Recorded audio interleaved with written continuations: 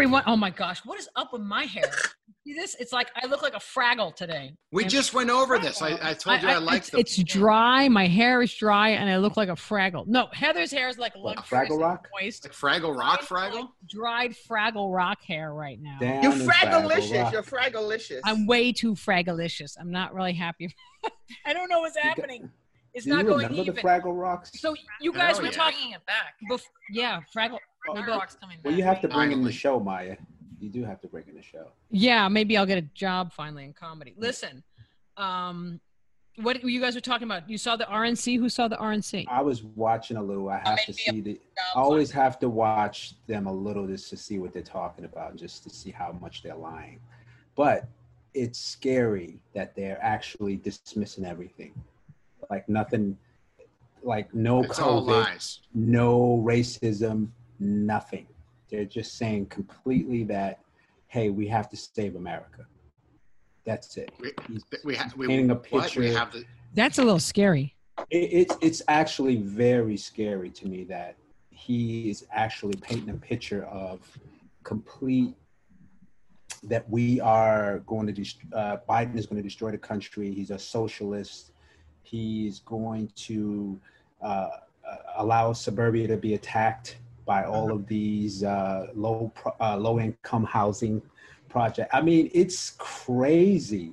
I mean, I have never seen people lie. Nothing is truthful.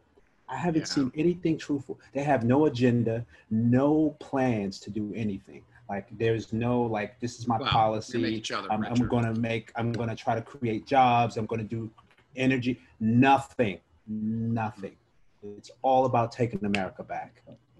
I don't even know. All I know is I couldn't even turn on the DNC. I do need to go back and look at the Obama's speeches, but I couldn't. I found the whole thing a little. I usually watch both. But I've just, like, I don't know. I find just the whole weird talking into a box, no audience. It just fell flat. And then I tuned in for a few minutes and I got Biden's story of his childhood, of when he had a severe stutter. And I'm a comedian, man. You can't do a serious documentary about a guy with a stutter and not be like, I'm like, oh man, we forgot that that's how it would play out. Do you know what I mean? We forgot that that's how, like, when you think about how things are going to play out. Look, my Fraggle is, I'm just going to have to pull it back. Girl, you're Fragglelicious. Cut it out. Okay. Go with it. Fragglelicious. I like that. Honey. So what I'm saying is that's right. Now you're making it worse. Now it's worse. Yeah. Now it's worse. Now it's worse. Now it's way. Now, Maya, you might want to take it. Stop. You should stop. Oh, it looks so good a second ago. It looks so good. You were just saying something important now. This is just like, Maya, like, really, you were saying something important now. Oh yeah, no, now it's embarrassing. Now I'm embarrassed. I'm gonna look this way till it's ready. Kind of. Okay, so this is. Yeah, me and Felicia won't look till you're ready. Okay, no, but I'm finding it really hard. Like when they started to get into this whole thing about his stutter. I'm sorry. It just hit me as moments like I look at everything as we've gotten so far into like crazy land. We really have. And so like, I'm trying to like, I'm just praying. It's almost like how my older sister looks at me like, please just don't say anything embarrassing and stupid. Like, my sister has had the look on her face that I felt like I was watching like Biden and the whole Biden story. I'm always like, oh, please don't scar us, you know? And that's how my sister looks at me. So I know the look, you know? I mean, come on, Trump made fun of a retarded person. Think about this. But it doesn't matter. Trump openly it doesn't matter. He won after that. That's what I'm saying. This is where our country is going to. But with the stutter thing, I'm sorry. Yeah. I was like, I finally tune in. I'm like, I got to just pay attention. And I tune in, and that's the moment I get. Oh, you mean with the kid? Oh, no. You're not laughing at the kid. No, you mean the kid that he brought? No, the stuttering kid? No, his story of him overcoming his stutter. The story of Biden's tragic past.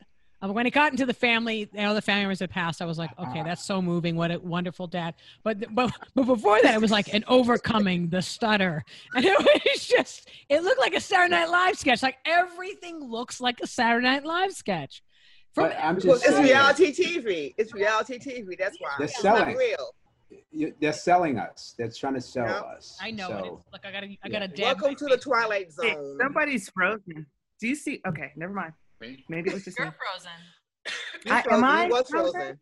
You're Well, low. Oh, but- no. I Like mean, half so frozen. I mean, I don't want to talk about politics, but when you look at I hear these you. things, when But- you look at it, you But- just have to be aware. That's all. Don't sleep on this guy because Look, yeah. yeah, No, that's all. I'm not. I I just think it's gross that they spend millions upon millions of dollars on an election and on a Republican and a Democratic convention when you're preaching to your own choir. And Yeah. this country's in the shitter, and people are pumping hundreds of millions of dollars into an election and into a convention that's nothing more than sound bites for the media. Like, it's really Yeah. Yeah. Yeah. You know, especially since they cut our unemployment. We have no money. I'm getting we got what was $150 a week unemployment is what everyone's down to, and that's because California is pumping out 150, and nobody else is doing anything else. And now they're all hanging out somewhere. They're all like in their little cages and They're on recess.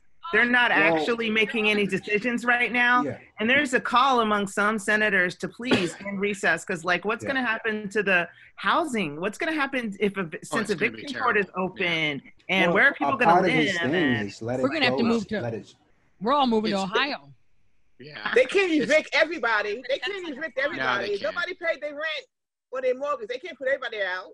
They Well, can't they it's can't. supposed. actually- Well, what happened is there's no funding for the rent. It was supposed to be a stimulus to also compensate for people who can't pay their rent.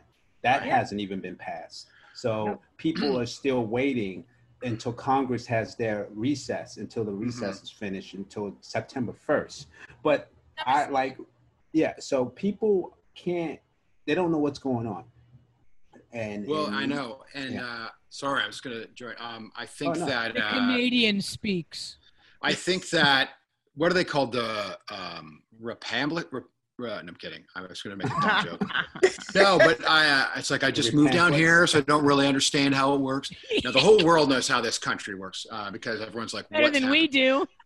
Some of them do. No, it's interesting because I read this great book and it really talked about how the Republicans have, for the last 40 years, been slowly manipulating and working their way. And it was obviously biased to a degree, but it really was how they had this ideological shift where it's much more about the idea and it's not really about particular issues it's about this idea of America and freedom. And it's very emotional, but it doesn't really mean anything. And that's how they're now in the Supreme. Because when people say, oh, the Democrats are bad too. Yeah, but they don't own the Supreme Court. They don't own the Senate right now. They don't own, and it's going to be really hard to get this the stuff courts, out. Man, Mark. They have the courts. They have the courts for life now. They're huge. very smart. I mean, it's like, and they know their base to be like, "Argh!" And it's like, that's all they need. That's what they're doing. And the Democrats are trying to talk about issues, and no one cares about issues. They just want to hear clickbait and sound bites. And then we're busy being like, I wonder where she's from. I mean, is she really American? It's like, really, guys? God. There's something But serious you going on. Is have that really those on your mind? people that are very condescending. They don't believe in the system, right? So they don't vote. You have those people who will say, oh, I don't care. But at the same time, if you understood the laws and voting locally and all those small districts and counties, that's how they're winning. yeah, Because people don't vote. Poor people feel Yeah. like, oh, I'm but then this is a cycle, and it just continues down the line of, Pam, you know. Pam's like wiping her nose. We're all like, my eyes are totally over it. Pam's like, Pam's like, Look, would you want let it run down? Come on now. Look, here you go, Maya. Is this better? like it's bumping right back. oh my goodness. No, but I agree with you, and I wish we could do something where we could at least tell people who's what on the. When you Well, see I just think get people all these don't names care that I locally. don't They know. don't think about it. No, Yeah, I don't know about all these people. I'm just as guilty. I think I'm going in for voting for a president, and then it's like, who's this person and who's that person, and then I'm like, well, they got an O at the end of the name. I guess they're Italian. I guess I should vote for them, and that's. We should take the time to learn. That's all. We Yeah, have to take the time and to learn. it's crazy because here when I went in to vote last time, it was like all these seats uncontested, uncontested, uncontested, uncontested. So there were like all of these people that ran with nobody running against them. That's how locked in it is for the people who understand what that system does, what purpose it serves, and how it works. Totally. And it's just like, wow. Like there wasn't even option one or option two. It was just like nobody ran for all. Honestly, I think to make the most change in this country, it has to be people on the ground making change and more on a grassroots level, because the government is useless. Honestly, we are the government if we take our seat. It's a Democrat or Republican, they're all in there for themselves. Well, the truth is they're actually, I mean, I know what you're saying, they're useless for us, but they're so powerful and they make the laws and they can do so much damage that it's terrifying. And it's amazing how well they create the narrative. Because if you talk to anybody, well, you said your family's in there too. I was talking to someone who's a Republican, and I swear to God, a good person. Like you want to go, they're all monsters, and and you meet them, and they're very caring, and they work at a hospice or they volunteer at a hospice, but they believe this stuff.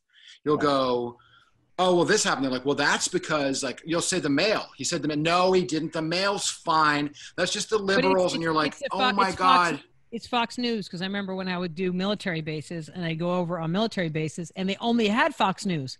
So you're on different places around the world on a military base and you don't even have a choice of resources of what to listen to. And that's when Obama was in. It was this, so, and it's funny because like I have friends calling in from Scotland and they're like, you guys really believe that like Fox News is real news? Like, like I would get these kind of calls from and cousins from Australia, like, are you guys okay over there? What's going on? Like, when because I don't understand. And so people are only getting the sound bites and they're getting pumped up because that's how it's been designed.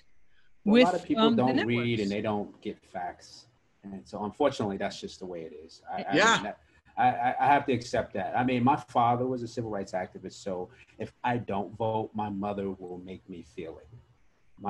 And my father being gone, I have to vote. I don't care. I have to. Locally and primaries, everything, I have to vote. So so I argue with people all the time because I have friends that say, oh, why would I vote? I don't care. I'm disenfranchised. They don't care about me. That's on you. That's your opinion. Yeah. I had the same thing with my grandmother. My grandmother was like the vice president of the Black Republican Party of Ohio. And so she would would dine with the governor, and she was pushing voter registration for NAACP. And she was so involved, but that was like with the old Republicans back, 1,000 that's real. But the thing was, and all of my cousins were extremely active in campaigns and getting involved. What happened to you? Community, I don't know. And so, in the world? No, and that's why I started working with the Hollywood NAACP. I try to donate my time to, and we've done a lot of work for. Heather, what happened to you guys? It's so crazy though. It's so crazy, like just how you're saying that there are people, Masavia, when you were like, there are people who are like, oh, it doesn't matter, I don't care, like it doesn't affect me, I'm disenfranchised. Meanwhile, there's a whole bunch of people that work for good politicians who are sitting in office going, how can we reach them, and what are the needs, and what is the solution, and can you find anybody to ring in on this, and is there anybody from the neighborhood that we can talk to, and they're sitting there in their little boxes in their cubicles trying to get our opinion. They're trying to decipher our opinion, like, well, maybe they think this. Should we call them Negro? Should we call them Black? Maybe we should call them African American. What should we call them? What do they want to be called? What are they saying they want to be called? Does anybody know any of them? Can somebody call one of them? And like, it's like they are getting paid. They're getting paid like the full salary to answer questions that we won't even chime in on. And it's like, well, do you know one? I know one from the cafeteria. You do? Yeah, there's one that was like, can you talk to them? They don't vote. Oh well, it's just like, oh my gosh, that's a mic drop. Felicia. Yeah. Felicia. You guys should do a sketch on that. That's what I was thinking. That would be Maija and Heather. Yeah. Well, that would be great. Work out some sketches with that. Because also with the census, they're going through all the census, and then everyone's worried about who's identifying what, and no one's finding anybody. And I don't know, but Heather's hair looks fabulous. Right? Did you put? Yeah, it does. Was that the mixed? Heather's hair does look good. She's using mixed chicks. Yeah. Oh yeah. Really? Yeah. Oh, yeah. Mm-hmm. Made her hair. Now, girl, you go, girl. It looks like I need some on the top of my head. I use Miss Chick too. You better work. Work it, girl.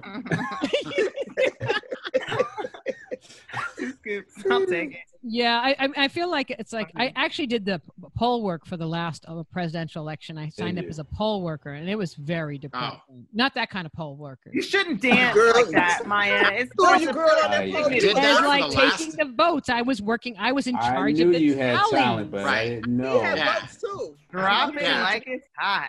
You weren't Comedian. working the poll for the last election. I was working the poll for the last No, election. Yeah. that's what you were not The doing. last 5 elections. I worked the poll for the last election. Any extra Would you be- donations? Yeah, that's where Hey! people vote in single dollar bills. Is that Mike? Dollar Mike's bill, y'all. on. Our guest is on. What's Mike, up? what's What's up, going on? You look Mikey? very Mike. foggy. How are you? Do I look foggy? Maybe Yeah. my camera. I don't know. My camera might be foggy. Rub it against a t-shirt or get a tissue. There we go. Now we can Hey, see you. Yeah, there Hey, you go. There we go. Much better. How are you? Much Great better. to see you, everyone. Way to shout out my dirty phone. Yeah, you've been busy. Ain't nobody got time to clean a phone. Comedian Mike Yard has joined us. How have you been? I haven't seen you in so long. I know, Maya. What's going on? It's been like years. I know. Years. Don't say how many. years. Don't say how many. I'm at the Laugh Factory. I don't want anyone to know. It's There you been a go lot. again.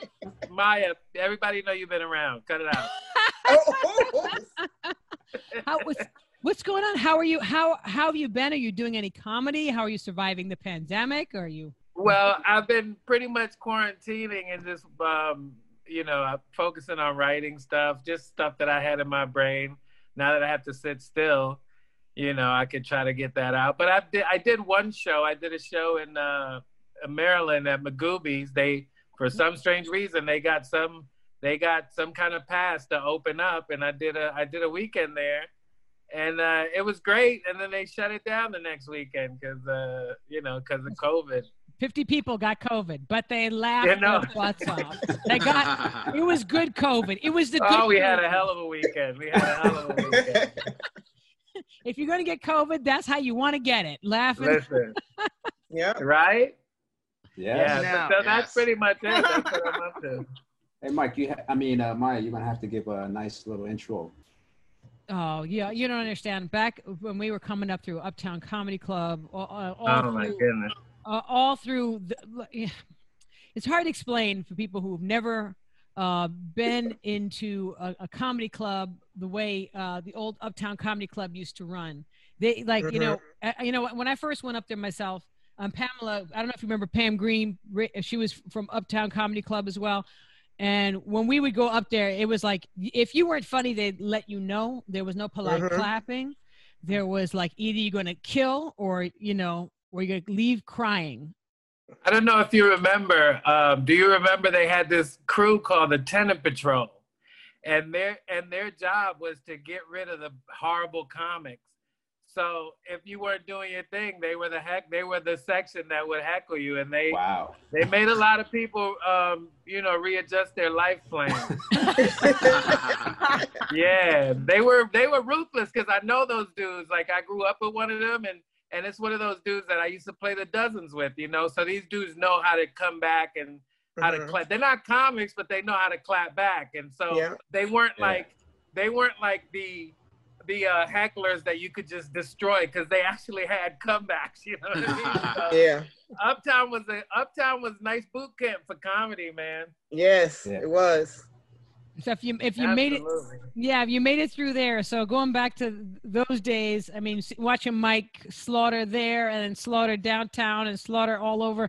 I mean, you were just one of the not only the kindest comedians, but one of the most well-rounded. I mean, I think that's the difference is being rounded to be able to make every different audience laugh. And also be able to handle yourself against the heckler. Yeah. Well, you learned that early coming up. Yeah. What was one of your worst heckling? Do you remember? I don't know if you probably remember this because this was around the time when you were in New York and we were grinding. You remember Cortez? Yes. Yeah. So I remember Cortez had that room called Sheila's in Brooklyn. That was like, it was on DeKalb, like right up the block from Spike Lee's store. Remember that room? I remember. Yeah, I think I remember going out there. I got boots. Sheila's was the room, like, when you got booked, you were nervous that whole week because because not only was the audience like really tough, but if you bombed, Cortez would destroy you. And Cortez is the guy, you couldn't go back and forth with him. He's the champion of the dozens. Like he snapped on me one time for 4 hours. We drove from New York to Harrisburg, Pennsylvania. And by the time I got out that car, I was ready to fight him. I was like, okay, enough. You win, God damn it. I told you won at the second hour. Why are you still doing this? But he would destroy you, and there was really nothing you could do. He was really that good at snapping on people, you know what I'm saying? So that was the first place I bombed. I bombed hard at Sheila's, man. I remember I bombed at Sheila's and Tracy Morgan drove the getaway car. Like, so bad. I ran out into the street and Tracy's like, get in the car, yo, get in the car. Yo, like, Cortez, this is what he used to do. I don't know if you remember this, but if you bombed, he would go back on stage and he would go, what happened, people? And the audience, he had his audience trained. They all would go in unison. They all would say, he let us down. That's what the audience would say, like real condescending too, you know? He let us down. And when I bombed, he went up there and he was like, what happened, people? And the whole crowd was like, he let us down. And then Cortez was like, no, I know that brother. I just worked with him in Harrisburg, Pennsylvania, and he was good there.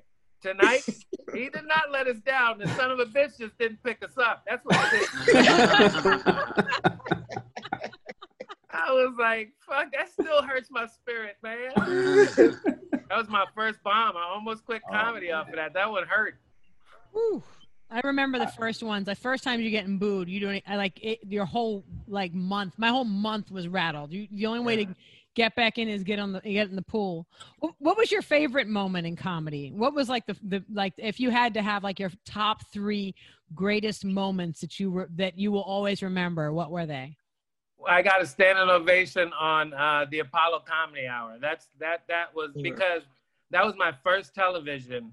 I never did television before that, and I was so scared the whole day, the whole month, from the time they told me I got it, I was scared. And so I was in my dressing room, just scared to death, shaking, like forgetting my jokes and everything. Like, I mean, like I was a mess. And I went out there and I just went on, like, you know what it is for us. Once we hit the stage, it's cruise control, right? You can be going through all kind of shit in your head before you hit that stage. But as soon as you grab the mic, it's just cruise control. You just do you. That's what you do.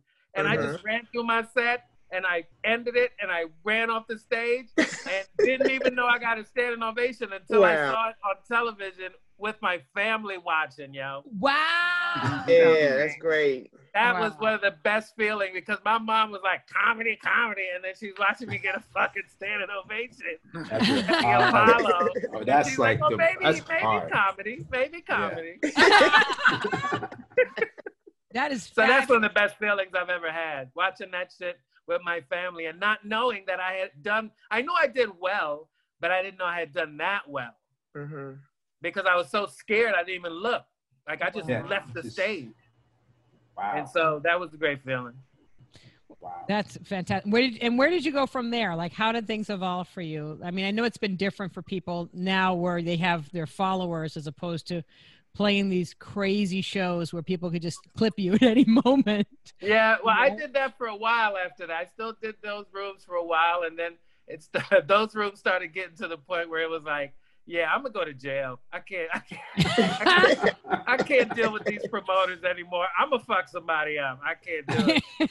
And so that's when I made my transition to the more mainstream comedy circuit, and then from then it was just like, when you do good shit, people recognize and you get work. Yeah, that's where I met you.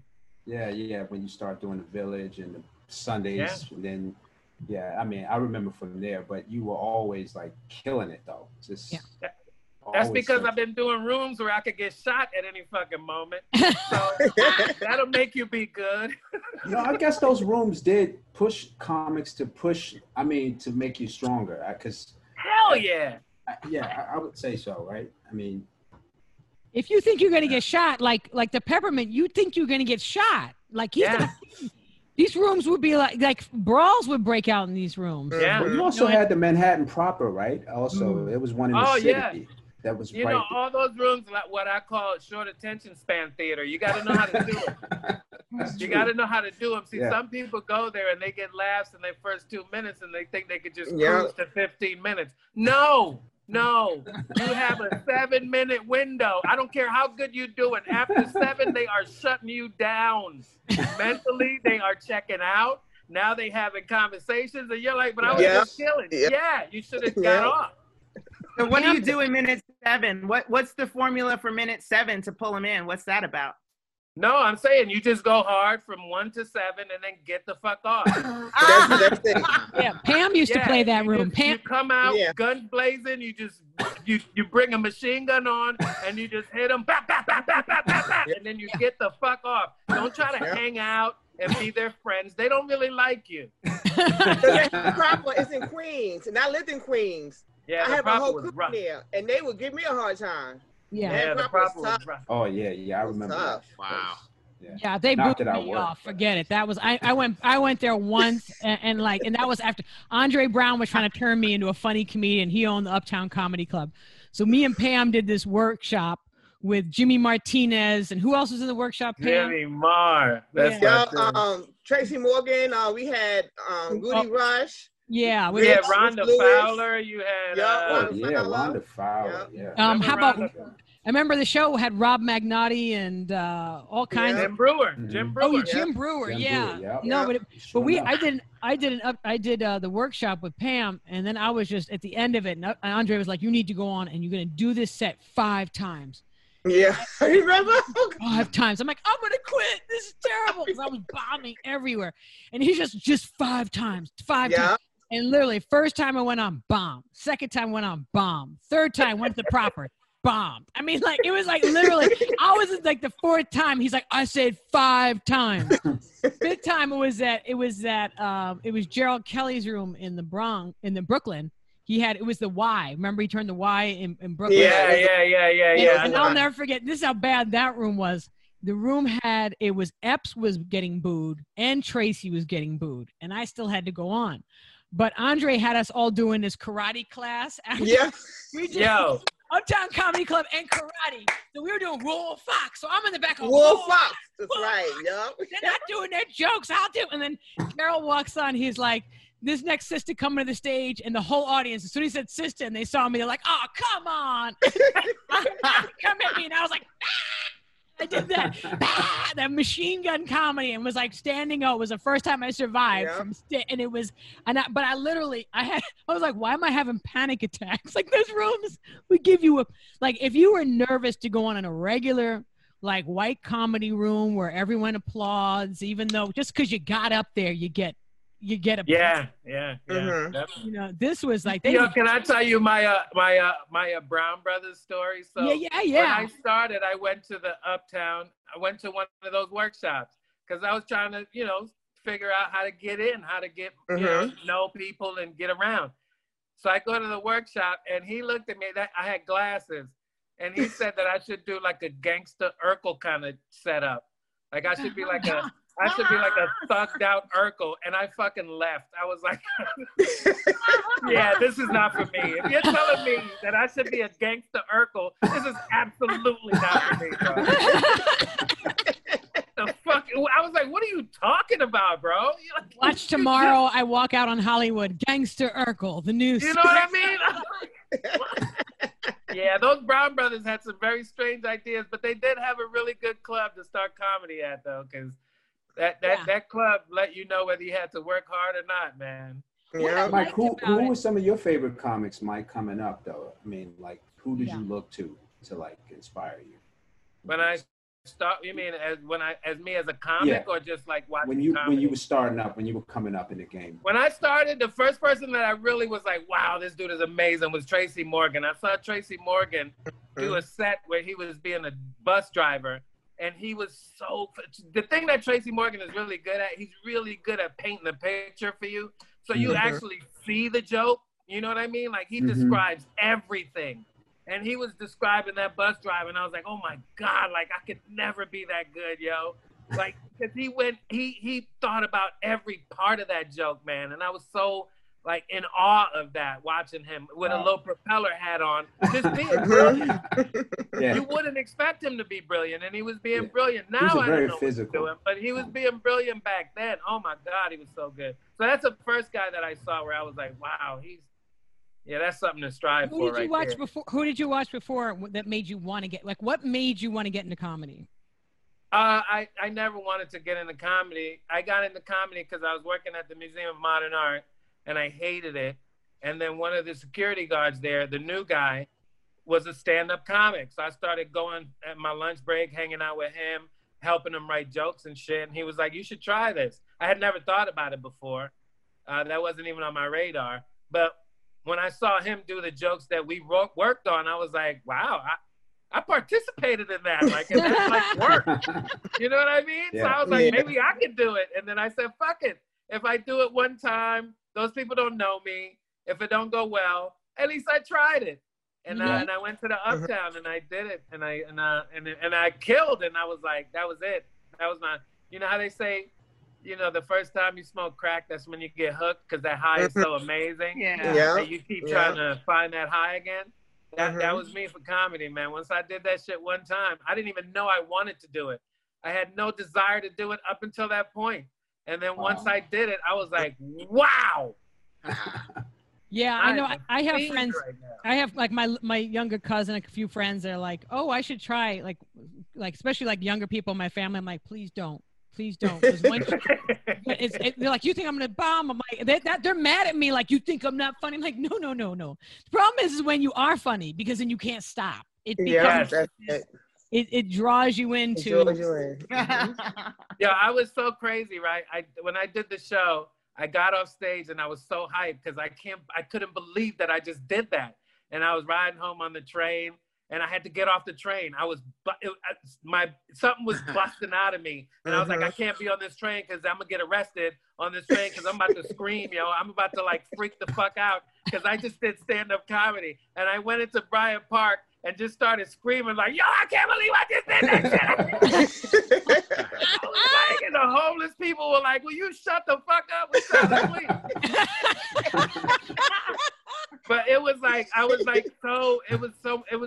it was an out of body experience, man. I just couldn't contain it. I couldn't, you know, it's an amazing thing what we do. It really is. So Mike, I'm Mike, by the way, Mike. What up, Mike? Hey man, so you worked at MoMA before? Is that what you were saying, at Museum of Modern Art? Yeah, I worked at the Museum of Modern Art for like 10 years. Oh, so do you have a background in art? Were you like, was that a part of why you were there, or? No. I worked I ran the bookstore for them. So you don't really need an art degree for that. Okay. That's another thing. I had never, ever been to a museum until I worked there. Like I wasn't a museum goer. You know what I mean? Right. They was like, yo, they hiring over here. I was like, all right. Where are you originally from? I ended up running shit over there. Like and then I ended up becoming a union rep, and then I have a history there. I led a whole strike against the museum and we won. Oh, wow. Oh yeah, this boy got an amazing story. Yeah, I was a leader of a strike that actually we won. It's pretty cool. Wow. Did they try to snap at you? Is that what happened? I know. No, they tried not to pay my people, and I don't like that. They're very cheap, those museums, all of them. They're always. Well, most of them are nonprofit, which I get.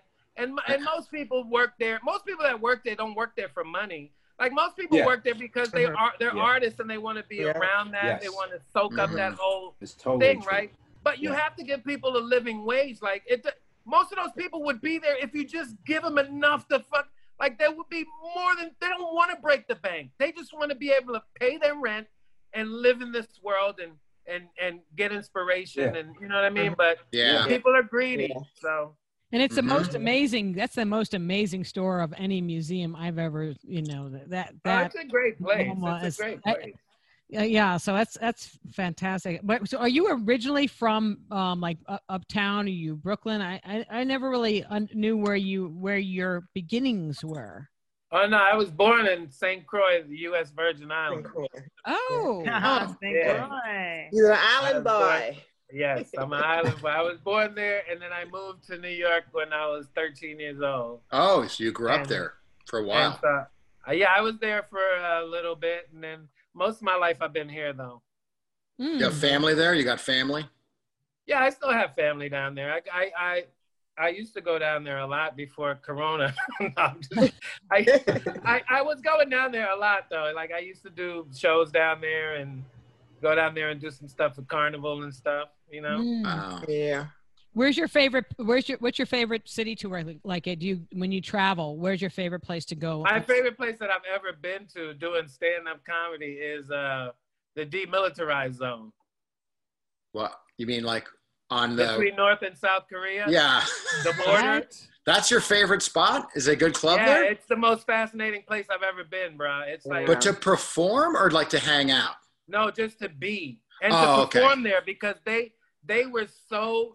If you know where this place is and you go there and you see what they have to see every day, it was nothing but dudes. There are there's very few women on that base. It's all dudes and big dudes because this is how ignorant we are. We put huge soldiers on the border to show the North Koreans how big we are. So all the soldiers, yes, to intimidate. It's an intimidation factor. So all the soldiers on the border are like 6'4" and better. Wow. It's fucking weird. So you're the whole there. place is just weird, man. I gotta get booked in Korea. No, it's sorry. the most. It's the most fascinating place I've ever been, man. Because when you're on that border, you just don't feel. You feel like you're in a war zone. Wow. Yeah. When was your last time? When was your last time over there? I don't know, maybe about 7-8 years ago. That's wild. Do you usually work on the bases? I used to do them a lot more, but I kind of slowed down with that. But I used to do a lot of bases, yeah. I enjoyed it. It's good because they really appreciate it, you know? Yeah. It's like, yeah. I heard it's hard to get on those now. Like, it's hard to tour military. There's so many people who want to do it. Oh, yeah, everybody wants to do it because I mean, it's decent money, and you know, you feel great making the troops laugh. You're just like, man, these motherfuckers see some of the worst shit ever, and you get to make them forget about that for a little while. You know what I mean? And I've had like soldiers come up to me and like, man, you don't even know how much I needed this shit, man. You know, and they would go into stories about where they were just, you know, in the theater, and they were like, you know, scared for their life, and then to be able to just take a minute and just laugh and not think about that crazy shit. You get a lot of some of the bases I did. You get a lot of you used to get a lot of soldiers that were coming in from like Afghanistan. They would send them for like 2-week breaks or something like that. I don't remember if it's exactly 2 weeks, but like when they've been there for a while, they got to get them out because they'll lose their fucking mind. So they send them back for like a couple of weeks to just relax. You know, and then a lot of those guys would be coming to the shows. So it was cool. I mean, I always felt like I was doing something. Yeah. You can feel the energy when you talk to people like that. You know what I mean? When they're coming out of there, you're like, this is a different energy off this person, man. Like, my goodness. Absolutely. The intensity. I've met I have a few friends that were combat soldiers, and there's a different vibe. It's just very, I can't even explain it. I think comedy period, when you're actually able to lift people up, whenever you're doing something and it's a job where you're sent in with a cause, whether it's a benefit for like when you get to do like cancer benefits or this and that, you start remembering what the job is, as opposed to chasing everything down to just try to get to the next level of fame. It just makes it, so much worth the struggle. when you realize that you're kind of armed with being able to just, bring laughter to people. Yeah, no, it's so true. Well, I mean, Mike, when you got in though, you weren't thinking about fame, right? You were basically like, this is something that you were gravitating to. Like, I love this. This is. Oh yeah, I've never done comedy thinking about fame. That's not at all why I started this. I started this because I knew that I couldn't work for anybody, and this was an opportunity for me to take care of myself and do something that I actually found out that I enjoyed doing. And I really didn't care about television, and that's why I never took an acting class or never got in. I had agents that would call me for auditions and I would never go because I don't really care about that. I just love doing stand-up, man. And fortunately, I've become good enough that I work regularly, and I've done some television stuff, but it's not because I chased it. It's because I've done any TV stuff I've done is because people knew me from what I do on stage, and they're like, yeah, we want you. You know what I mean? Yeah. So, yeah, I don't chase that fame shit, man. I don't care about it. I rather just make people laugh, man. That makes me feel good. And you were writing for the Wilmore show too, right? At that point. I was a contributor. I mean, I wrote I wrote some of the stuff that I was in, but I wasn't a writer. I was hired as a contributor because Larry said he wanted me to come and be me. He was like, he said, I don't want them to write no characters for you. I don't want them to try to make you anybody else on this show. I want your voice to be heard and just go out there and be you. And I was like, shit, yeah, you can pay me to be on TV to be me. What more can I fucking ask for? You know, I don't got to go take a class to figure out how to be me. Yeah, but so, he's quite a producer too, right? I mean, he does a lot of backing for a lot of comedians, right? I mean, Larry's the man. Larry's got a lot of things. He got a lot of things. He did the Bernie Mac show. He is co-creator of the Bernie Mac show. This dude has been around forever. People don't know. We just don't know him, right? He wrote on The Office. He was on The Office. Wow, he wrote really? On The Office. He wrote on In Living Color. This dude been around for a minute. Right, and we just starting to hit. We thought he was new, like he just came around. No, he's been around for a long time. He's been around for a minute. I saw him the first time on the Daily Show. Was he a stand-up as well, or was he a writer, actor, more?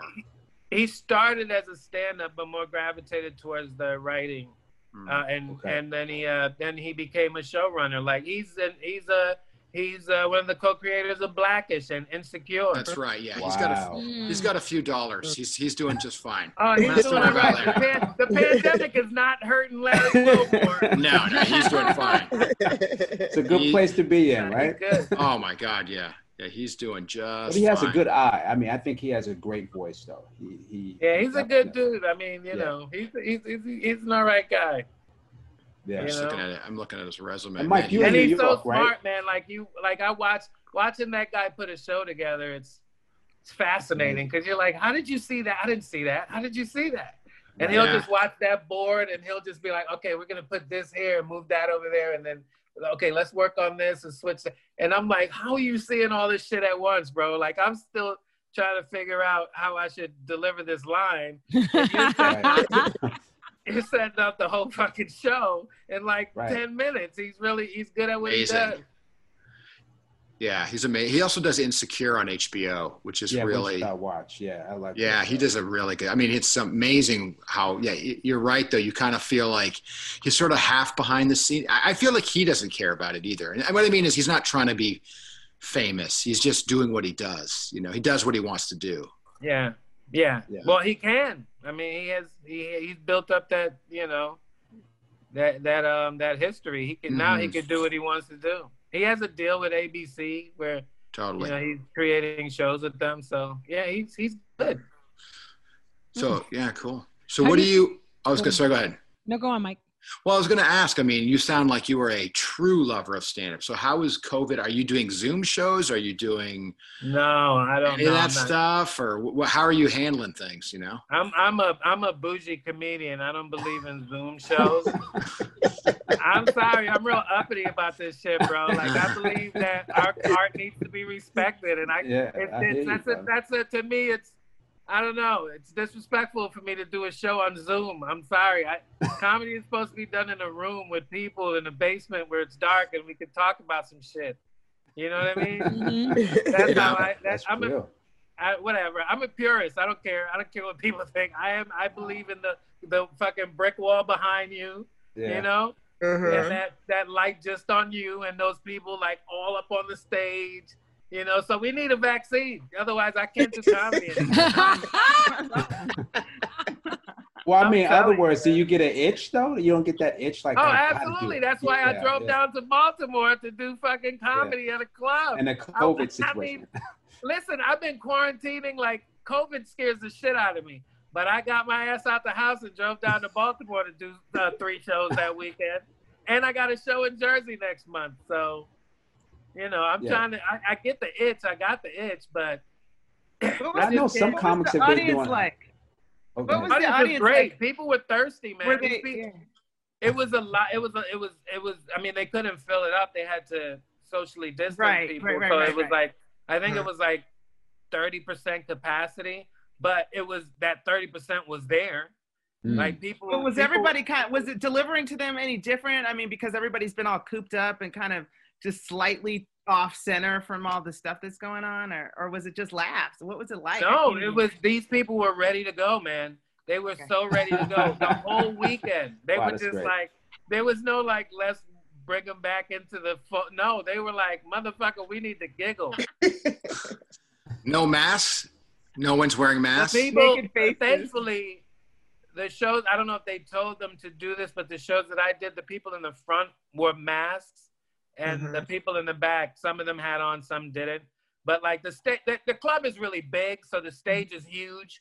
So you when you're on stage, you're like 10 feet away from the audience. So, you know, I wasn't really worried about that. But the people in the front had masks on too, so I didn't feel like, you know. Is that weird? Like you don't know if they're I guess you'll know if they're laughing, but you can't tell if they're smiling. You're like. Yeah, that was kind of strange. It was kind of strange. I do think, though, that it's kind of good for comedy because I'm noticing that the lives that we have as stand-up comedians that seem to always be out of balance are kind of just how they are every day. And those who aren't artists that have normal lives that have put us, we've always been kind of the shunned, not normal crowd, are now having to live like us, not knowing what's happening day to day financially, or can they leave the house or not, which is almost like having an anxiety disorder. Am I going to work today? Am I not? Which is what comedians think about every single day. Did I find a spot? Can I find a spot? They're living like us. So it's kind of like, I think it's a perfect comedy environment because it's kind of leveled it out. The people who would be the hardest audience members are now as shook up and as mentally like, off as we are. Now see eye to eye. They're walking around the supermarket on a Tuesday afternoon like, I don't even know what to do with myself right now. Normally I would be in the office. What the fuck do I need? Scallions? Where are the scallions on Tuesday? Well, guys, you can perform in red states. You know that, right? What you talking about? You can always perform in Florida. They have some shows over there. Yeah, no, I'm not going. I'm not flying. I'm not. Listen, Baltimore was not a hot spot. I'm not flying into a hot spot. Nah, I ain't doing it. COVID got me scared. I'm not going. I know. I'm scared too, buddy. Because you don't know how it's going to affect you. Yeah, it might affect everybody else and do nothing to them. And then it might just hold you and be like, bitch, got you. You know what I mean? So, no. Do you know anyone who's gotten it? Do you know people who? Yeah. I know a couple of people. I know people that died from it. Wow. So, man, it's not a joke. I don't know why some people feel the need to make it a joke, but okay, good for you. Politicizing a virus. I know we lost Welfare Fred. He used to be one of our comedians from the Uptown days. What happened to him? He got COVID? He died from COVID. He died. Wow. I know he died, but I didn't know it was from COVID. Yeah, it was COVID. Yeah. Wow. Welfare Fred. And then they had the whole history of how he was one of the top graffiti artists that did all the subways and all the art galleries that all over the world had discovered him in the last few years, that he was one of the top graffiti guys. Keith Haring was his protege. He trained him. He was his assistant. He used to look for the police while he was tagging. That's crazy, right? He was Ramon. Huh? Ramon. And if you meet Welfare Fred, you would never know that. You would never know. No. We didn't know that. He was so humble. He was humble. Yeah, very humble. I knew he did graffiti, but I didn't know that he was Keith Haring's mentor. Like, yeah. It wasn't until Jason crazy. Andors told me that. He never, all those years, he was just being welfare Fred, and never, ever did I know. And Jason Andors is like Zulu Nation and shit. Right? Oh yeah, he was a serious breakdancer, right? Yeah, he used to run with African Bambaataa and them in the Zulu Nation. Like he rocked with them. Yeah, he used to be able to do some serious dancing. Boy. White people be getting into shit, man. Like, what the fuck is a Jewish fucking white dude from Uptown doing as part of this? No, you don't even know. He was a ballet dancer. He was part of the American Ballet. He got into. What I'm saying? Yeah, the American Ballet, and then he was a break dancer at the same time. Yeah, I mean, this place did everything. That guy ended up being a goddamn part of the Zulu Nation. That's hilarious. Do any of you guys remember Whistling He's a Will? comedian. He's a comedian. He was Wild on Will. White Boys from the Hood. Will. Oh, Wild Will. Do you remember Wild him, Will Maya? Branham? Yeah. Yes. Let me tell you something. Wild Will. I was doing a show with Wild Will, and it was at this club called Demerara's, and he went on stage. He was insane. He would just whistle for no reason. And then he would have conversations with himself. Like he would be on stage and he would be like, "What are you smiling at?" And then he would sit in the seat and look at himself and be like, "I ain't smiling at shit." He was insane. He was crazy. And people used to laugh at him and make fun of him. And but we were doing a show at Demerara's, and he took a Bible and he opened up the Bible and he said, "The Lord said, let there be light." And then he threw the Bible. Oh my God. Yo, let me tell you something. I have never seen a room get that quiet that quick. Yo, nobody did. You can hear a pin. Even Thugs was like, no. It was dudes in there with bodies, and they were like, I can't believe he just threw the Bible, yo. I'm like, he was in the World Trade Center. He was there when it came down. There's a picture of him. Wild Will, yeah. He was staying down there. He was sleeping down there, I guess. He died there? No, he didn't die there, but he was there. There's a picture of him coming out of when it fell and all the dust. Wow. Yeah. So there's a picture of him coming out with all the dust on him and the piano scarf he used to wear. Wow. Yeah, I remember that piano scarf. Yeah. Pam was there. She walked over the bridge. She was there through the whole thing too. Oh yeah. That's when she left. Yeah. I left New York behind that. I saw the plane's head. That was at Pearl Street. The phone company. But I'm gonna get emotional now. But I dreamt it happened that Sunday before it happened, and I went to work that Monday. And I talked about it. And I always had a fear of working down there because of the towers, because the first time they tried to do it. And that Tuesday morning, I was on a bus going to work, and we was praying because we had a crazy bus driver. I got off the bus at Pearl Street, went into my building, and my girlfriend went to the one on right across from the World Trade Center. And I got upstairs. I went to open up the office, and the phone started ringing. And they were saying, "Mr. Green, I'm going to be late today." I'm like, "What's the matter?" I said, "I don't know. I'm at the World Trade and I see a lot of glass and blood.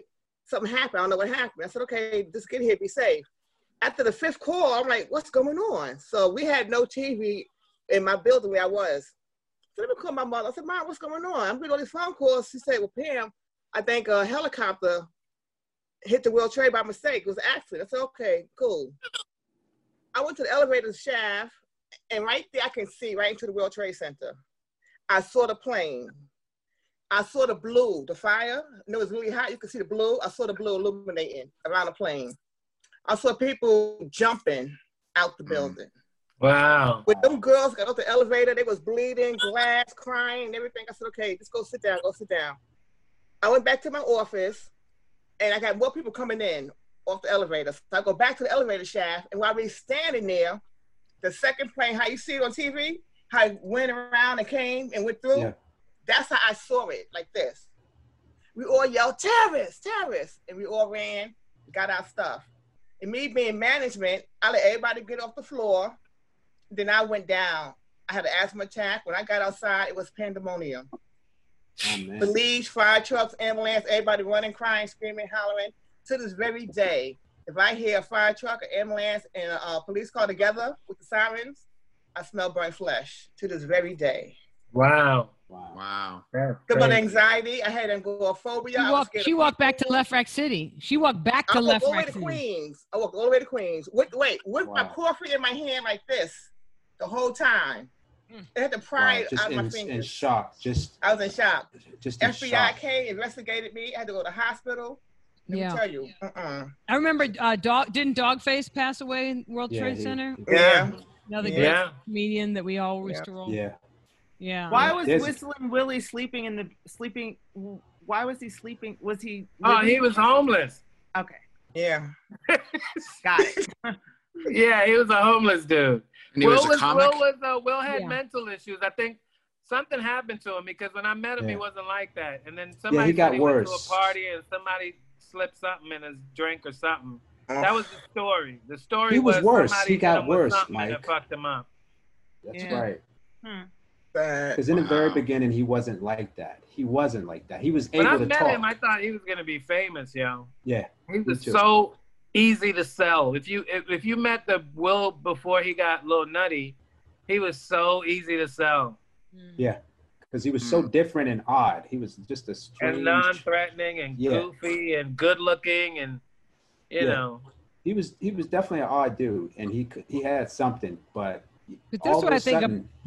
Yeah, go ahead, Mike. So I was just thinking with comedy, that's what's interesting about New York comedy is like, you know, you come through and like when I was at Uptown, Pam was like my big sister through Uptown, and then like, you know, everybody, you know, Tracy Morgan sent her to Uptown, you know, and then you end up with this camaraderie of people that, you know, everybody comes from all these different tragedies of their lives, and you don't realize the drama and trauma that they're going through. But like it's kind of interesting because after it's such a small circle of people that you really do build a camaraderie and like a love for people, even when they're like having hard times. We're out here, if there was somebody that was going through a hard time, it's very quick to just get them out of the space and not you know, to kind of isolate and cliques that are more like, we have a lot more of like a family base. And so when you find out what happens, it's like, you know, you found out that this person was there and then he was here, and everyone is a little, even if they're not your closest group, nobody's really ostracized. It's like, you know, the next person comes up, can I get on the mic? You know, and like Masavia would be like, go ahead, get up there, because you don't know, you don't know where people are going to end up in life. And so that's one of the reasons why I love doing this show, because it's kind of like people that are my favorite people that like have a heart in comedy, and sometimes we come into things in our lives and then we fall out of them, but the compassionate people that are there through your journey, you know. But you know, Maya, too, I was always feeling like that. I was always honest with comics. If they're not good, they're not good. I'm not going to lie to you. Did you really tell anybody that? There were a few guys that had to quit. And it was you gotta stop. Yeah, I wasn't mean about it, but I would just say, if you don't change what I'm trying to tell you, you're not going to make it. And that was probably a few guys. But did any of them show you? Like, I'll show you, and that guy's name is. And they never have a show me. But you were right. And I wouldn't want to be the bearer of bad news, and I never want to be that person that breaks someone else's dreams. That was never my point. But when you're talented, you're talented. And so being at the Boston and also running it, doing the door, booking, you just know talent. You know what I mean? So it's like, but my point was never to lie to a comic. If he's horrible, like he's doing it after a year, and I'm like, you're still doing the same thing. I'm like, okay, I can't lie. You know? Right. This is what I would tell comics. Like, I remember a comic one time asked me why I don't book when I used to have rooms, and asked me why I don't book them on my show. And I said, well, okay, I hear you. Answer me this. I have Freddie Ricks on tonight. I have Smokey, and I have Kenny Williams. Which one of them do I not book to put you on? That's a good question. Explain to me, which one of them do you think I should fire so that you could be on this show? Yeah. Right. She couldn't answer the question. Yeah, they couldn't answer that question. Yeah. So call me when you know that that you can answer that question. You know, it was, and sometimes a tough love helps. Like, I remember, like, I was bad for a really long time. I think probably longer than most people. And it was like, I remember when I finally thought I had gotten it together, and I went up to the Sugar Shack. That was a great room. And I was begging to get on. And I remember I came from like Jersey on the bus and everything, and I got there, and with the lineup, they're like, no, you can't go on. And I'm like, well, I came all the way over. And whose room was that? That was Rob Stapleton. It was Rob Stapleton's room. Oh, yeah. And Rob's like, if I'm gonna put you on, I'm gonna have to put you on after Tony Woods. So do you have to, and I was like, I'm gonna do it. I'm like, yeah, put me on after Tony Woods.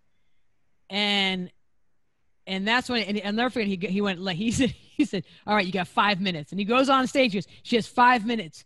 If she goes over that, feel free to throw shit at her. And so supportive.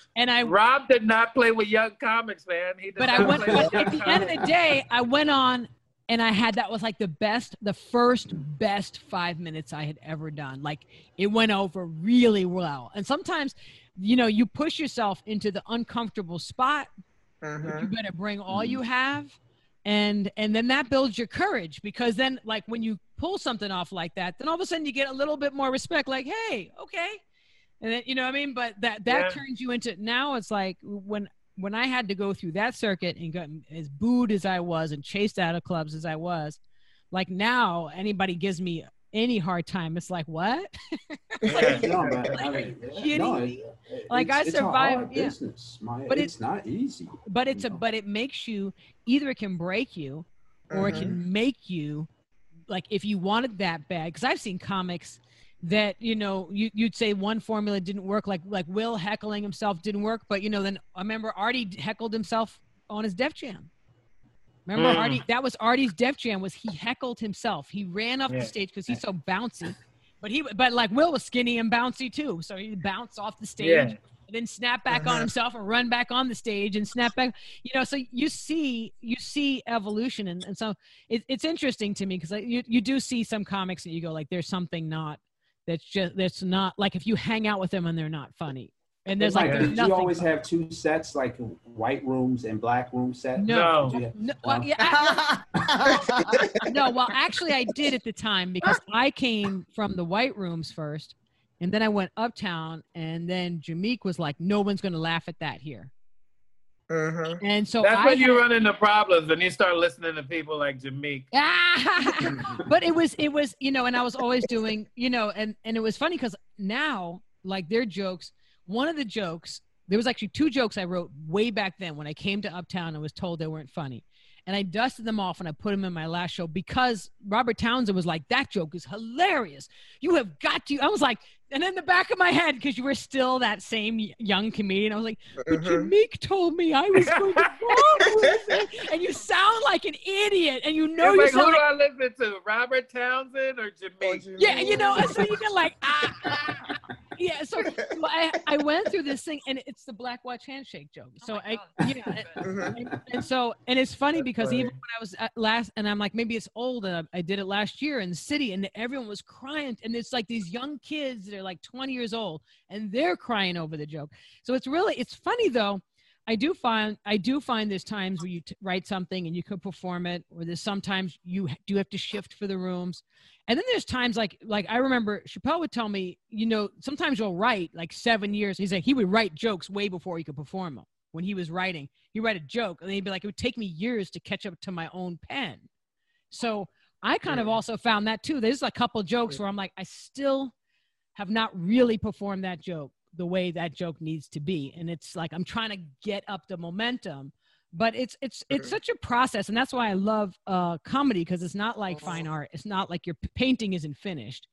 It is after each stage that you leave the stage, but it's a constant, like, as you discover yourself in life, how do you articulate your story and your journey and what you've seen, you know? Yeah, it's all about growth.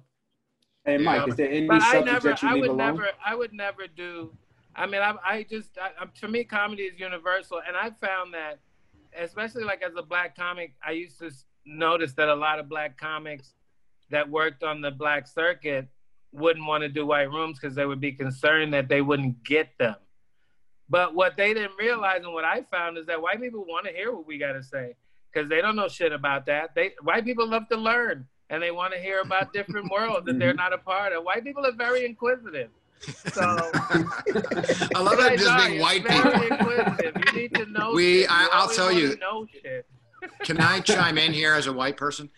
We love learning. We're curious, and we like to explore. Exactly. Why do you think we went to space? Why do you think we went to the moon? Exactly. Why are we? Sorry? Why do you think they spend millions of dollars and fund expeditions to find out how the albino snow leopard pisses? That's because white people. Or, James Cameron went to the bottom of the ocean. Why did he do that? For what? For 7 miles down. I don't know. Curious. Set up a summer home down there? Well, there's no reason. There's no reason. For you to totally agree. It's such a classic white curious person thing. Man. Oh yeah, he did. But I've always just done my shit, man. Yeah. I don't give the audience any power. Well, Mike, is there any subjects that you would never touch? I don't talk about women's menstrual cycle. Very specific. I don't touch that subject. I see a lot of male comics try to do it, and more power to them. But no, I don't fuck with that. And I don't disrespect black people on stage. Do you write on stage or do you that's the only place I write. Yeah, I don't write. You don't do anything at home? Like you don't have anything I you don't write jokes down, no. Interesting. I don't have a joke book. I've never written a joke down. Seriously? Wow. Well, I think that's because once I write it down, it's not funny to me anymore and I can't do it. How do you memorize it then? Yeah, how do you remember the meat of what worked? I just do it. I get on stage and I do it over and over again, and I sit in my house and I go through it in my head over and over again, and then I formulate it that way. But I've tried, trust me, I've tried to have a joke book and write shit down because that's so much more efficient than the way I do it. But it just doesn't work for me. Once I read my joke, it is corny as fuck to me. So do you remember, do you go through years and someone says, oh, remember that joke from 5 years ago? And you're like, no. Or do you remember? No, I remember all the jokes I've ever done. I don't remember a lot of shit. I have like a really bad memory when it comes to a lot of shit. But there's not a joke that I've ever done that I don't remember. Wow. And I've been doing this shit for 20-something years. Wow. So timing is so specific on material, and you're not just physical what you do and everything, and you remember that. It's amazing. Yeah, timing is a definite. I remember the first joke I ever told as a stand-up comic. What is it? What is it? It was a fart joke. It was about, I said I just moved in with my girlfriend, and here's what I learned. Like, women, when you date them, they don't fart. But as soon as you move in with them, they fart all over the place. They fart in the sleep. They wake you up. I said, I forgot what the punchline was. This is how I knew that my relationship wasn't going to work with this girl, because her fart woke me up out of my sleep, and I sleep hard. And she farted, and I jumped up, and I was like, somebody broke in the house. I was like, what kind of nasty criminal would just break in the house and fart? That was the first joke I ever told. I started off real basic, real fucking hacky, and then just grew, Wow. Yeah, that was it. Wow. That and a joke about somebody with bad breath on the subway. That was your first set. But have you ever done so you don't watch yourself back? Like, if you just go on a run and you're kind of riffing on stage and like, that was amazing. You don't watch the tape? You remember what you said? I tried that, man. I started taping myself, and I would try to, especially when I was doing like an hour. So I would just tape it, and then I would never listen to it. It is hard.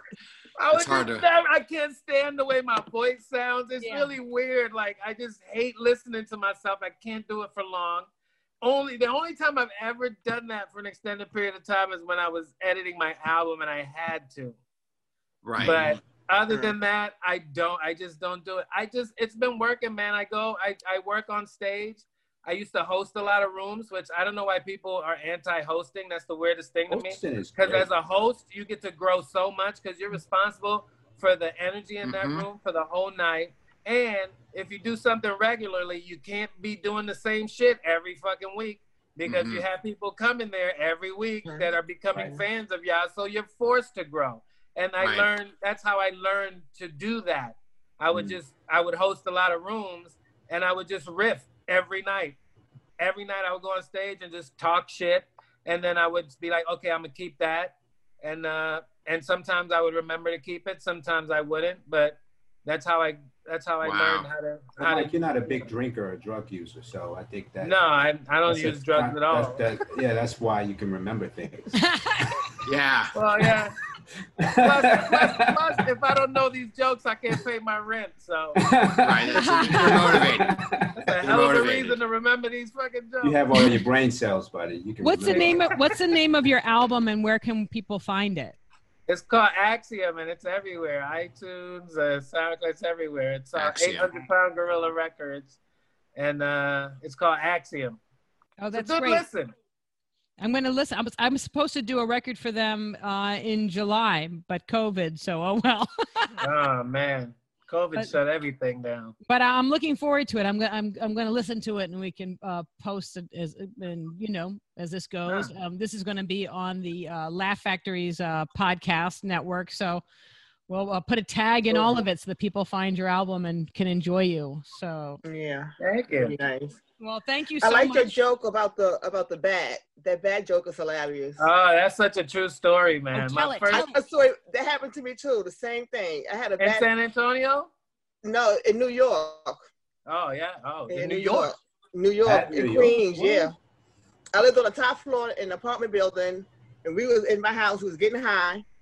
It's time for my friends to go home. And they like, okay, open the front door for them to go out the door. And the bat kept on trying to get in. It came off the roof. Kept on trying to get to my apartment. I'm like, look, I got to go home. I don't care what y'all do. Y'all can't stay here. If y'all let that bat get in my apartment, y'all got to go. It was 3 females and it was 3 guys and 1 dude, right? They're like, but Pam, every time I open the door, the bat tried to get in. I said, cut the light off. Cut off the damn light, but you got to go home.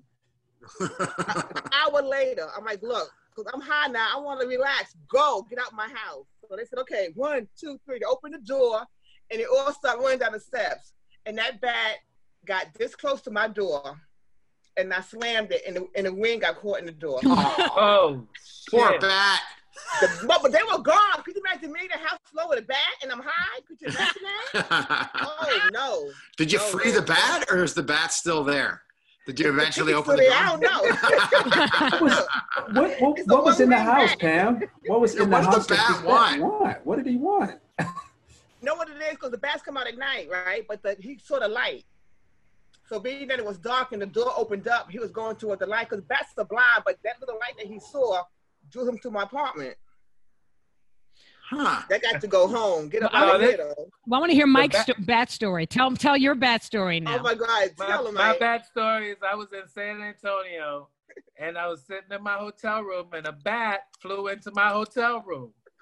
I'm sitting on the computer, and I had the window cracked, and a bat flew into the window, and I threw the computer at him. I was like, when I saw the bat coming, I threw my computer at him. I was like, oh shit! Is that a bat? And it missed, of course, because they got radar, so you can't really hit a fucking bat. And then so this is the craziest thing about this story, though. So the bat is in my room, and he goes into the bedroom, and he hangs on the curtain. He just grabs the curtain with his feet and just fucking went to sleep, yo. This motherfucker just went to sleep in my room, and I'm freaking out. I called the ASPCA, and they said, well, they don't come. They said, did the bat bite you? I was like, no. They were like, well, then we can't do anything. I was like, so I need to catch rabies for you to be able to come and take this? Are you fucking kidding? Are you kidding me right now? True story, then I called the guy in the front desk, and he was like, well, what kind? He said, well, what kind of bat is it? No, he said, well, what kind of bat? He said, no, this is what he said. No, he didn't say what kind of bat. He said, don't worry about it. This way, he told me what kind of bat it is. He said, don't worry about it. It's probably just a fruit bat. And I was like, I don't give a shit if the bat is gay. What I want to know is gay or straight, how do I get rid of this bat? And I swear to you, this is what this guy told me. I'm not making this shit up. He said, well, where's the bat now? I said, he's in his room. In his room. And he said, well, that's perfect. He said, just go in there. He said, just sneak up on him. He said, just grab him. He said, while he's sleeping, just grab him. He said, and then chuck him out the window. That's what he told me. I said, dude, I'm not a bat grabber. That is not who I am. So here's what happened, though. Because people always, and when I do the joke, I never say what actually happened to the bat. What happened was the guy sent the maintenance guy up to help me get rid of the bat, which when he got up there, he was like, I'm here to help you get rid of the bat. And I was like, I think you misunderstood my phone call. I am not helping you. I called so that you can get rid of the bat, not help me. And then, so his smart idea was, since the bat was sleeping on the curtain, that we would fold the bat up in the curtain and then he would carry the bat out. And I was like, okay, you could try that. Right? So I'm standing by the door. I'm standing by the bedroom door. He goes to fold the bat in the curtain and the bat wakes up. And then it flies after me, who's standing by the door. So I just shut the door and locked him in the room with the bat. And he was freaking out. And I was like, just open the window. Let him out the window. And then the guy finally opened up all the windows because they had me in like this apartment. And he opened up the window, and the bat flew out the window. So that's how he got rid of the bat. I'm stressed. I lost my shit. I'm stressed. I love that joke. It was hilarious. Yeah, it's a true story, man. That's hilarious. No. Oh, do you remember Cookie? Remember Cook from Uptown? Can I tell you, that's who introduced me to comedy. Cook just said, "What's up?" He's on the feed, so he said to say, "What's up?" That's Cook. Cook introduced me to stand up. Cook was the one I helped write jokes. Are you serious?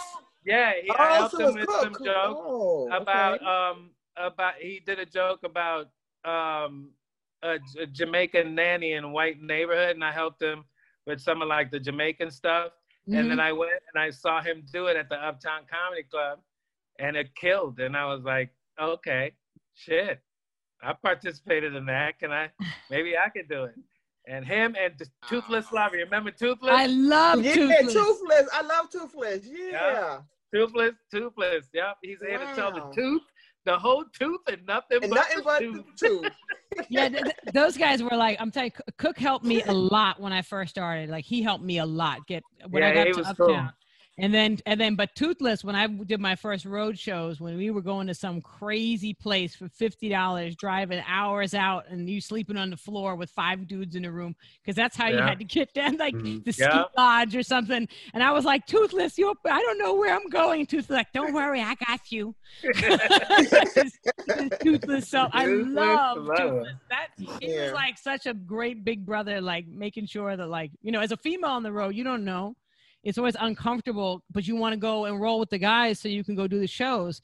So we go to some places and everybody was nuts. And Toothless was like, don't worry, I got your back. You can, you can share the bed next to me. Like, it was like, you're like on the bed, butt to butt, fully clothed, because you're trying to do comedy. You want that $50 for your first road gig. It was crazy. And you can't do that. There's a lot of guys you could never feel that, like, that much love and safety and like, Toothless and Cookie, those guys were. Ooh. I met Cook through Toothless was working. He got a job at the MoMA as a security guard.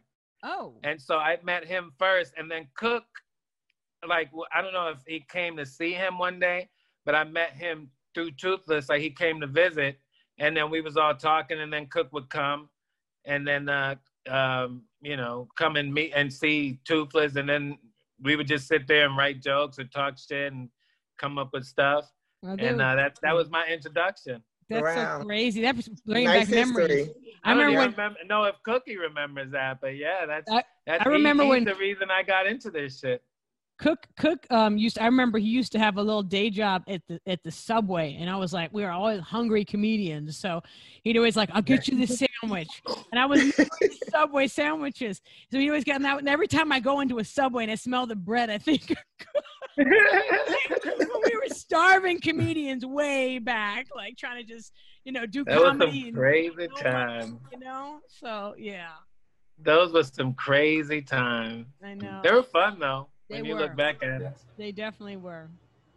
Well, thank you so much for your time and sending you love and safety during Corona, and you've been just like such a joy to talk to, and I'm sure.